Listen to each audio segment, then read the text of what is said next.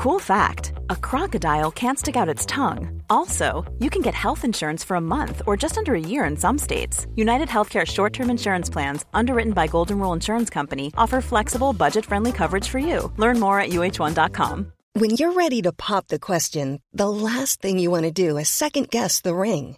At BlueNile.com, you can design a one-of-a-kind ring with the ease and convenience of shopping online. Choose your diamond and setting. When you find the one, you'll get it delivered right to your door. Go to BlueNile.com and use promo code LISTEN to get $50 off your purchase of $500 or more. That's code LISTEN at BlueNile.com for $50 off your purchase. BlueNile.com, code LISTEN.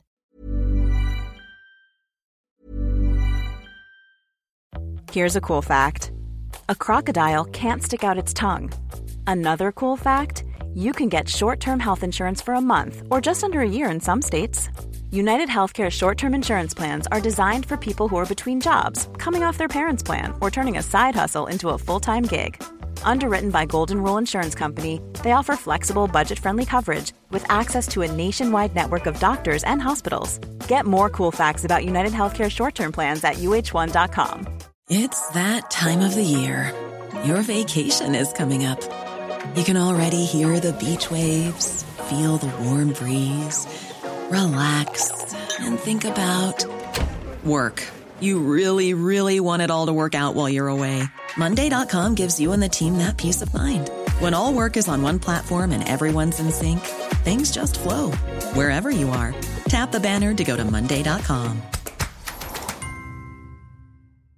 When you're ready to pop the question, the last thing you want to do is second-guess the ring. At BlueNile.com, you can design a one-of-a-kind ring with the ease and convenience of shopping online. Choose your diamond and setting. When you find the one, you'll get it delivered right to your door. Go to BlueNile.com and use promo code LISTEN to get $50 off your purchase of $500 or more. That's code LISTEN at BlueNile.com for $50 off your purchase.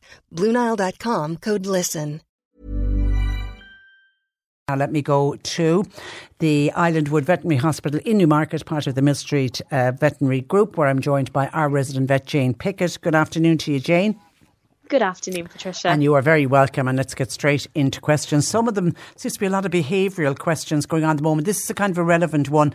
Jenny's on about her King Charles, 3-year-old neutered, adorable, much loved dog, but he is terrified of thunder, and with thunder forecast for later on, she's wondering, is there anything she can do to keep the situation calm for him? This is always a really difficult one because I suppose it's something that doesn't happen very often, thankfully, thunder and lightning. So let's say our pets don't get habituated to it, so accept it as normal. So it is that big, scary, occasional thing that happens. What I'd say is that if your pet is really anxious, the main thing is keep them inside, keep them safe. Okay, so don't let them wander outside unless they're on a lead and very, very secure with you. Because obviously if they get a fright, they'll run off, and they may run off in a blind panic and not be able to find their way home. So the first thing really is make sure they're secure. Second thing is, I suppose, acknowledge that they're probably going to be really scared, and you need to be that calming force in the house for them. So they feed a lot off our energy, and they're really incredibly perceptive creatures at reading body language. So if you're nervous about your pet having, I suppose, an anxious response to the thunder and lightning, they'll get anxious because you're anxious to a degree. Now, it may not be the whole picture, but it certainly doesn't help. So I say the best thing you can do personally is just try and stay as relaxed as possible. You know, you're taking care of your pet, they're inside, they're secure, you're going to take measures to make them feel better. So at least they're not worrying why their mum or dad, why their owner is all anxious, and that's feeding into it. The next thing is make sure there's a quiet, comfy spot that they can go and hide in. So a lot of the time their instinct will be to go and hide somewhere quiet. So if they have somewhere that they're used to being, then brilliant, build on that. Maybe add some kind of blankets as a little bit of kind of noise and noise cancelling around it. That can be a really, really helpful thing. And if you don't have somewhere like that, a really helpful thing to do is a dog crate or a dog box, as it were, and put blankets over the top of it. So you're kind of creating an almost noise insulated little area for them, somewhere nice and quiet, and let them go and hide. If I suppose the temptation a lot of the time is to try and keep them with us, and sometimes that's not the most helpful thing. in the background, play, I suppose, calm music. So classical music that's quite chilled out is a really helpful thing sometimes, and a little bit louder than usual to try and mask the sound a little bit. Or let's say if they're in with you guys watching the TV and that's where they want to be, to put that on a little bit louder, just to try and mask the noise. A lot of the reaction they get, though, is to the vibration of it, not the noise. So it is a bit of a difficult thing to control. But look, like everything, the storm will pass. Your pet will hopefully be happy back in themselves again. But I suppose as the final thing, although they may be secure, accidents can happen. They can get out. Make sure your pet is microchipped and that the registration don't get lost. The registration's up to date. I know. I remember having a friend of mine, and it was almost like, the way dogs seem to have a sixth sense. He would always hide under the bed whenever there was any kind of a thunderstorm, and you could nearly predict when the thunderstorm was going to happen, because the dog would literally make for, there was one particular bed and he'd be hiding under there when the thunderstorm was on. It's almost like they can sense it, is it? Can a dog sense it? I think they can. One of my own dogs, Margot, is exactly the same. So a little, like let's say half an hour or an hour before thunder kicks off, she will just start shaking and she'll go and hide, and I know something's up then. So I think they are a lot more perceptive, I suppose, to low level noise and vibration than we are as humans. Their ears and I suppose their other senses are far well better trained than we are, so they'll pick these things up earlier. I'm smiling that you've got a dog called Margot. Anyway, Larry has been on to us about his sheepdog Mix. He howls at the very same time every night, 8 o'clock. Larry says you can almost set your clock by him. It's the only time of the day he does it. Is he picking up on something? He might be. He might be picking up on something. It is possible. Again, I suppose their senses are just so much more attuned than we are. Maybe he's hearing something far off in the distance that happens like clockwork at that time every night, and he's responding to it. So it might just be something we're not perceiving or picking up that he's responding to. I think as long as he otherwise seems happy in himself and he doesn't seem stressed out, it may just be one of those things. They might just be, having a little howl, singing the song, and then it passes over. It's probably not too much of a worry as long as he's otherwise well. Yeah, and he's only doing the one off. You don't have it at 3 o'clock in the morning. Now, Eileen in Bantry was on to us earlier. She's got a 2-year, 9-month-old Labrador, so short of his 3rd birthday, male. Now, this is the last 2.5 weeks. He started eating the stone chips in the driveway. He's walked twice a day. He's got lots of toys. He's well fed. He's very healthy. But she's wondering, is he lacking in some minerals? He's never done it before. He's only recently started in the last 2.5 weeks. He got sick last night and some of the chips actually came up. That can be a really worrying behaviour. I think obviously, we don't want them to be unwell, and eating stone chips or stones can lead to big stomach problems.